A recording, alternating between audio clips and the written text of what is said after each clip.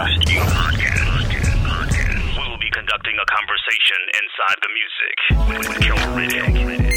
Conversations Inside the Music, where we discuss the topics you think about when you're chilling with your fuzzy slippers and your onesie. Yeah! Welcome to Conversations Inside the Music with Carol Riddick. What's the deal? Yours truly, the magnificent DJ Jazzy Jeff. Hi, this is Jill Scott, a.k.a. Jilly de Philadelphia. Hey, this is Gerald Beasley.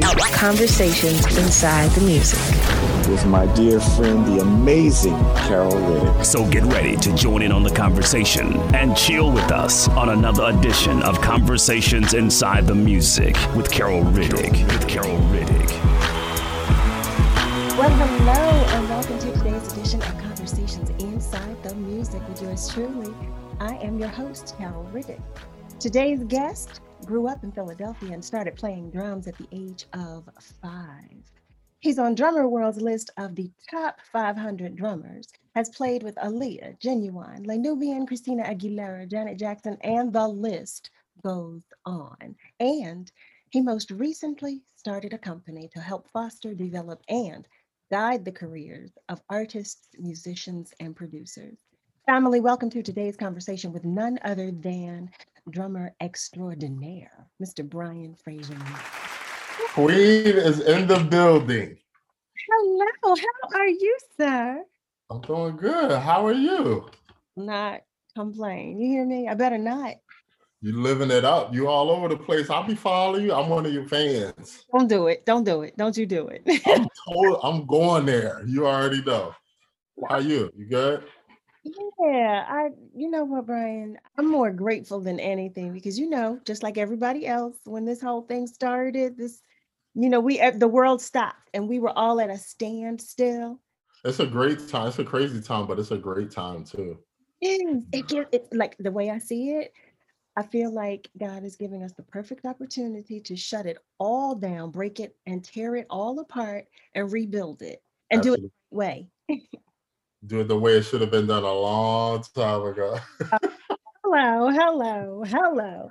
I agree with that. I couldn't agree with you more. I cannot and will not dare complain about anything because I'm still here.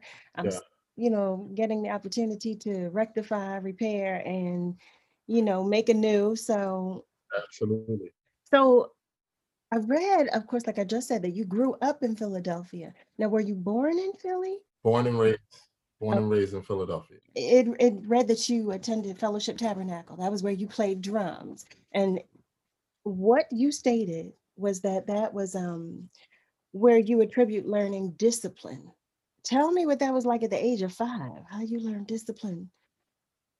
Yeah, it's crazy that you say that because Al Ingram, rest in peace, he just passed away not too long ago. He was the musical director at the church. And so what Al used to do is when he was playing the organ, he used to bang his hand on the side of the organ all the time. And he would say, no matter what you do, follow this right here. Don't go off of this as a kid.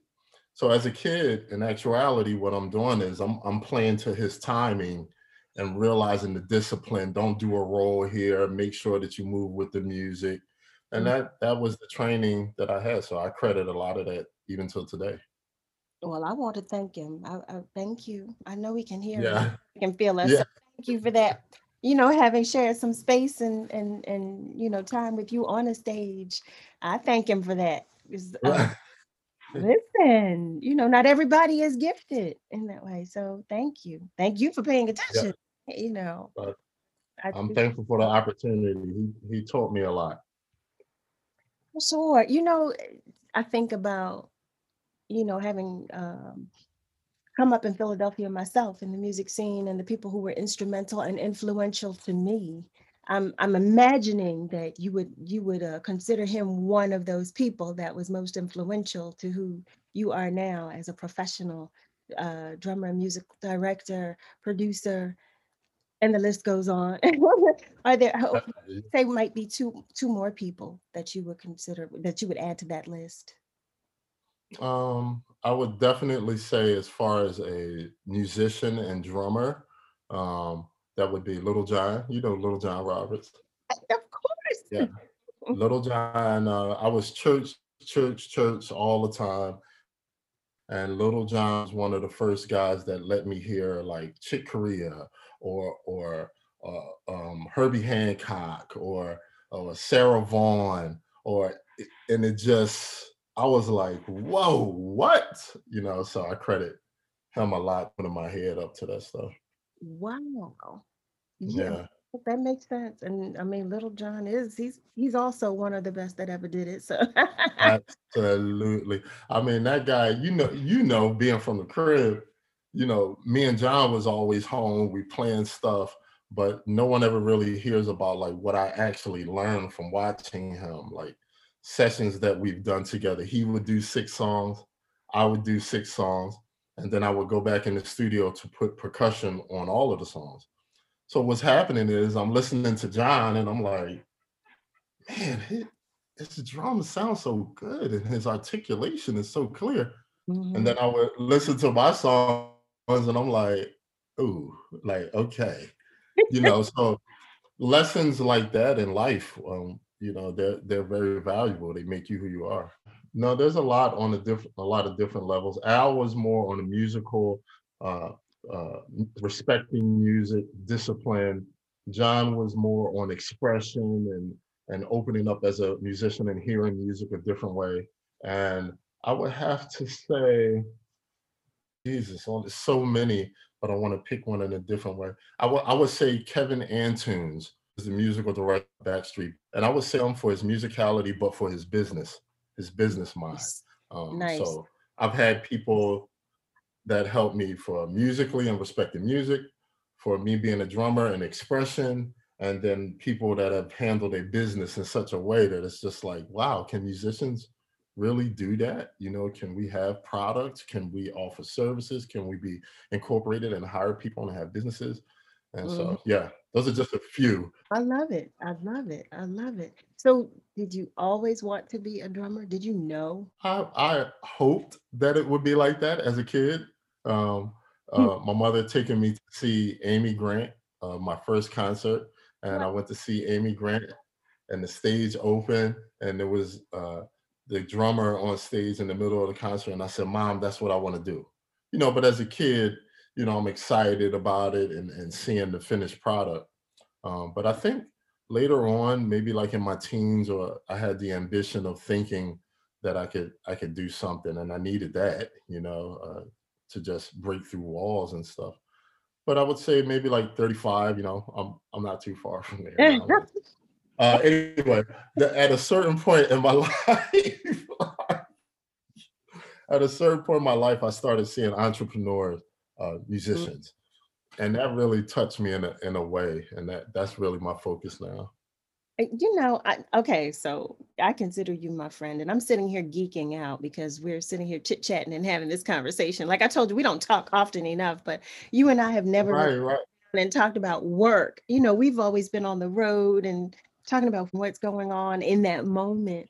But one thing that I've shared with so many people that I don't think I've ever shared with you, you don't know that you're one of my favorite drummers, but I commend you on just staying true to your art and being who you are.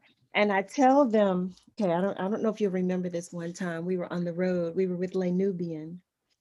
And you know where I'm going. We were on the stage, we were in the midst of the show, and I mean, we're in it. And then I find out, as did the girls and everybody else on stage, that the drum machine had stopped, or I don't know what it had done, because we didn't know anything had happened to the drum machine because you didn't let anything falter. Like we had no idea. And so what I want everybody to know that is listening is that there was so much in the music. There was so many instruments, so many sounds. There were so many percussive additives that were in the track.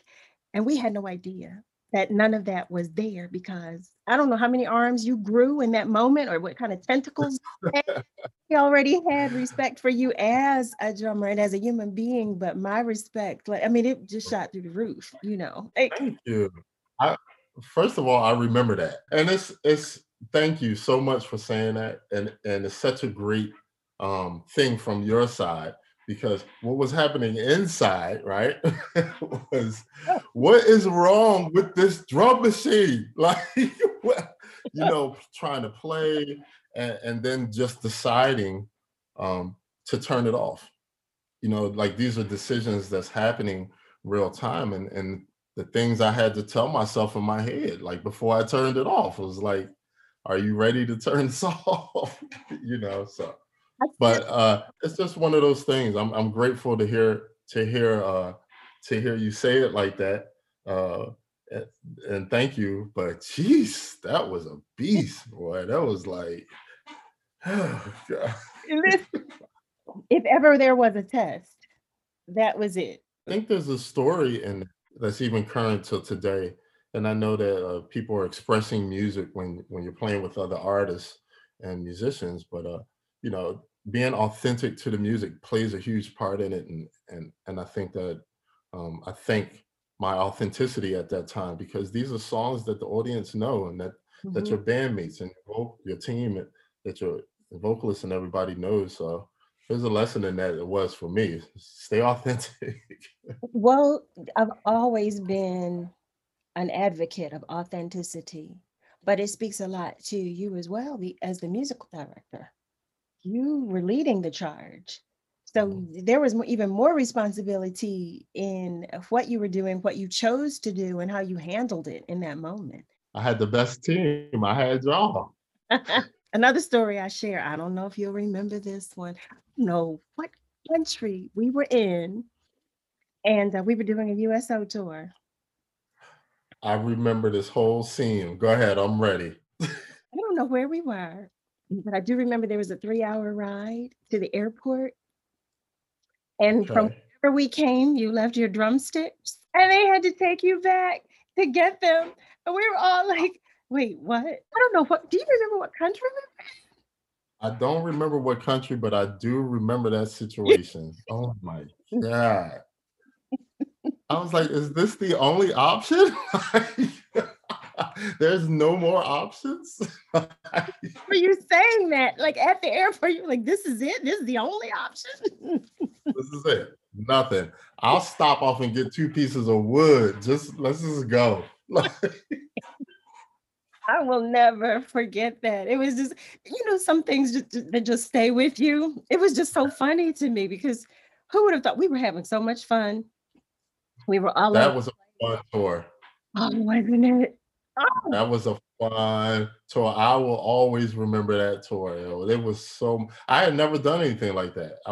It was like all new, and I was with my people. I was like, oh, this is great. Leave it to me to bring you to new adventures. Leave it to me. Yeah. And I've never drunk that much alcohol probably in my life. Not going to say anything about that. Okay. You guys, when I tell you, I had no idea you guys were capable of drinking. It's like everybody said either. All of you said the same thing, like, yo, I had no idea. I could. It was so much fun. And then the music was amazing, and they took care of us, and it was just fun. I remember that. The most exciting thing for me was being in the Chinook and the Black Hawk, both of those 2 helicopters. That was the most exciting thing for me. I loved doing the USO tours because of that. I couldn't wait. Now, I don't know if you remember this, because this one is my own personal story, but I was so geeked about sitting in the cockpit. I wanted to sit in the cockpit, and I kept saying, no, oh my goodness, I just want to. And the pilots, they told me no, or they said, no, we can't let you do that. And I said, no, please. And they said, well, no, you won't be awake. And I said, what? What? About? What you talking about? Brian, I don't think we got in the air good. And I was knocked out. They failed to explain fully to me about the air pressure and how it was best that I stay in the cabin. I saw nothing. They laughed at me. All this talking, I think, what are you talking about? I can sit in the cockpit. I was in a coma the whole time. Because I did not listen. Out cold. Yeah, I did not listen. Yeah, but it was fun. You were way more crazy. You always been way more crazy But it's like, I wasn't trying to sit up in the, no, I'm cool. She can go ahead and do that. I'm not doing that. Well, who wants to sit in the cabin? I want to sit in the cockpit. I want to see it all. Y'all see what I mean? She crazy. Yeah, next I would have been asking to fly the plane, right? Exactly. I mean, life is short. Yeah. I want to talk to you about working with what might be considered more prominent or successful artists, as opposed to working with those who are being newly developed or up and coming.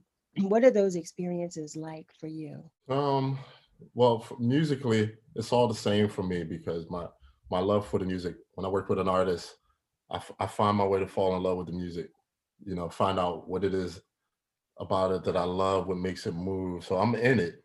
Mm-hmm. So for musically, it's all the same for me. I'm diving in, I'm giving it the same amount of attention and details and love and hard work for it. Sometimes when you're working with more established artists or prominent artists, it's really the mentality of how you can become a team player. With new artists, they might invite your ideas. They might say, "Hey, Brian, what do you think should go here?" Or you can, and not that you can't with prominent artists, but most of the time they have show directors, they have people that's meeting with them, and they got this whole vision together. So it's really the difference of being able to create with certain artists and have that, or being able to be a team player, something that you might not normally do, or might not be your taste of a lick or a note or a chord, and just really being able to be a team player. But musically, it's all the same for me, no matter if it's, a prominent artist, a small, big, whatever, church choir, it doesn't matter. That's pretty cool. That's pretty cool. Yeah. What would you say was, I'd say, the craziest experience you had, or most unusual experience you've had? Well, I remember doing this USO tour with Carol Riddick, and no, I'll tell you a funny one, and he's going to kill me for saying this, but we were on the USO tour, and Kevin Arthur, my guy, man, bass player, that's my dude. And we was just relaxing. I think we had a day off. We was sitting out looking at the water and everything. And Kevin had his arms up like this. And every time he put his arms up, I was like, ba ba ba ba ba. And he was like what? And then he put his arm up again. And I was like, ba ba ba ba ba. He was like, yo, why you keep doing it? I said, because you got the Jackson 5 under your underarm, bro. It was like all of this hair from his underarms. He's gonna kill me for saying. But anyway. Oh my gosh. Oh, Kevin, please know that I love you. Please know. Please know that I love you. Anyway, that's one thing, honestly, that really sticks out about that USO. The drinking that I did, the amazing music, and Kevin's underarms. You made me think of something when you were talking about. So I don't know if you remember this. We went to another USO tour. Wow. I think we were in Guantanamo Bay. But in any event, okay. I remember. Now, first of all, I was afraid because they had banana rats there. I was afraid of the banana rats, and I was afraid of the iguana because some things come up to you. The banana rats would too. So I remember we had all agreed that we were only just going to go but so far in the water. We had all agreed we were all going to go in together. We were not going to go beyond this like rock formation because that's where the water dropped. And right. So I'm in the water and I see everybody, and everybody's next to me. We're all out, and it was so much fun. And I saw this like grouper or something like that, a stingray. I don't even know what it was. I was like, oh my God, I'm pointing. And then I look and I see no one. I see not one of you. And then I go to stand and there was no bottom because I had gone past the rock and I didn't know.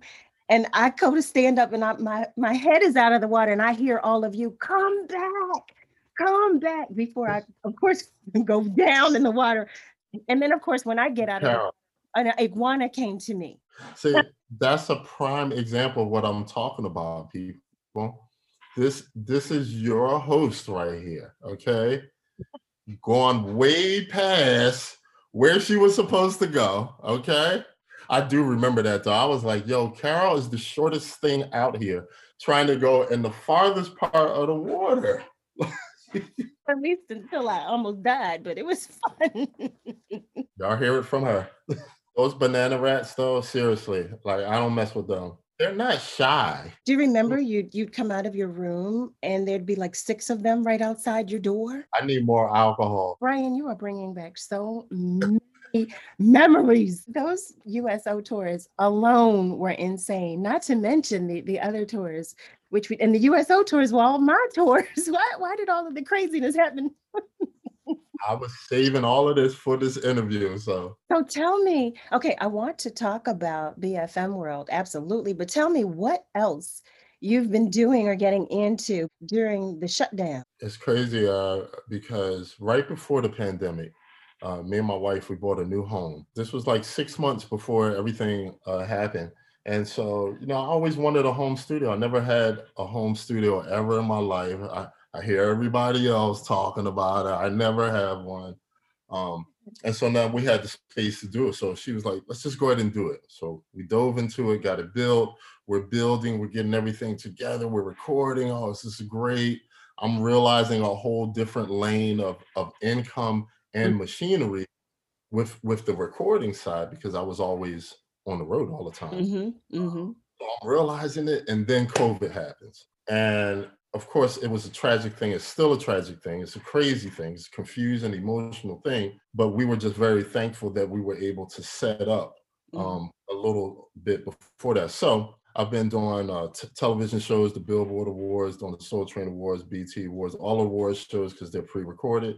I've been working on films now. I'm working on scoring films, like action scenes, like yeah, it's and I absolutely love it, yo. I'm like turned out on it. But anyway, that kind of thing. I'm doing my own videos and virtual drum clinics like PASICS and all of those festivals are doing there. So I'm basically able to create whatever I need to do at home. And I'm a commercial partner with this virtual reality company called Iora. And so now in VR, we're putting it together that you can put on your glasses and be in my world with me. I got my media over the place. I got my couches over there. We can have holographic performances in virtual reality. So I'm trying to get my hands in that world as well too. I love it. Well, one, congratulations to you for getting married, you and your wife for building and expanding, and I love it. I'm grateful that we are able to mature in this industry. I'm happy to hear all of that, all of what you're doing. What's next for you guys, you and your wife? Let's see. Now that we're here, it's been about a little over a year now that we're in the house, and we're staying safe. She's a school teacher, so she's remote teaching. The next thing for us is just really going room by room to make every room in this house exactly what we want. So we have a lot of DIY projects on the table. Absolutely. But that's fun though. It is. So tell me this, when you, how did you come up with the concept and idea of BFM World? That was interesting. So I was on the road a lot, and I was never home to really give personal lessons. I'd always been kind of doing consultations, even though I didn't call them. I didn't know what to call them. But, people would call and they want advice, and you just share your experiences, and you share the things that you saw and how people can be, and the best way to protect yourself and the best way to present your product. So that kind of formed from something that we all do, you do, everyone does. I wanted to make it an official service.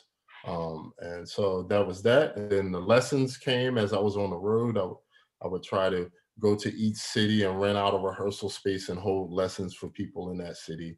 And then that came, and then seminars came from like going to schools and bringing sticks and buckets for the kids and talking to them about life and encouraging them and all of that stuff. So all of these things that I wanted to do and that I was starting to do, I just wanted to put them under one umbrella to try to brand myself as that one-stop shop. And one guy, Dom Familaro, he's a really popular drummer. He's been doing it forever. It's one of my OGs. I love him. I did a clinic with him one time, and this was before BFM World. And he says, I did the clinic and we're all on the clinic together. I'm on there with Omar Hakim. I like all of these big drummers. I'm like super nervous. And so I did the clinic and they came up to me afterwards and they said, man, you did so good. You know, I had kids come up. I'm like interactive. That's just my personality. I want people just to have fun. And he says, you're so good. We love what you're doing. But when you're really ready to do this, we're here for you. And I was like, you just told me I did a good job, but now I don't feel like I did a good job. You know, like what does that mean? And he started to show me how he has books and lessons around the world. He has over 1 million frequent flyer miles from going to schools and speaking at colleges. And he was really a big encouragement for me to start my own world like that, offering services like that. Wow. Yeah. I think it's incredible. I love the website, by the way. I think it's awesome, though, for you have merchandise and you have workshops and sessions. And when I first saw it, I think it was on Instagram, and I said, oh, what is this? You know, I got excited. And then when I started clicking around, it made me happy to see, because I do applaud you so much for, like I said, being the artist that you are, being the musician that you are, and just being the human being that you are. So I think that's great. Thank you. Thank you so much. I appreciate it. That means a lot coming from you. We go way back. Well, Brian, I think I have kept you long enough. I'm sure your wife has some projects for you. You please tell her that I said thank you for lending you to us. And absolutely. I thank you for stopping on by and having a conversation with me. This has been more fun. My pleasure. Anytime. I applaud you for everything you're doing. I'm a fan. I'm family. I'm always here. And we're going to talk about that VR too. Oh, absolutely. Absolutely. I'm coming to see the new house as soon as the world. Family, that wraps up another edition of Conversations Inside the Music with yours truly, Carol Riddick. Once again, thank you so much for joining the conversations. If you like what you heard, please tell a friend and check out prior interviews on our YouTube and Facebook pages or on any media stream where you typically listen to your podcasts. Be sure to subscribe to our YouTube channel and be notified when new episodes are available. Also, follow us on Facebook and Instagram at Conversations Inside the Music and on Twitter at Chat and Chill. See you next time, family, on another edition of Conversations Inside the Music with Carol Riddick. Be good to you and to those around you. And remember, to whom much is given, much is required. Conversations Inside the Music with Carol Riddick.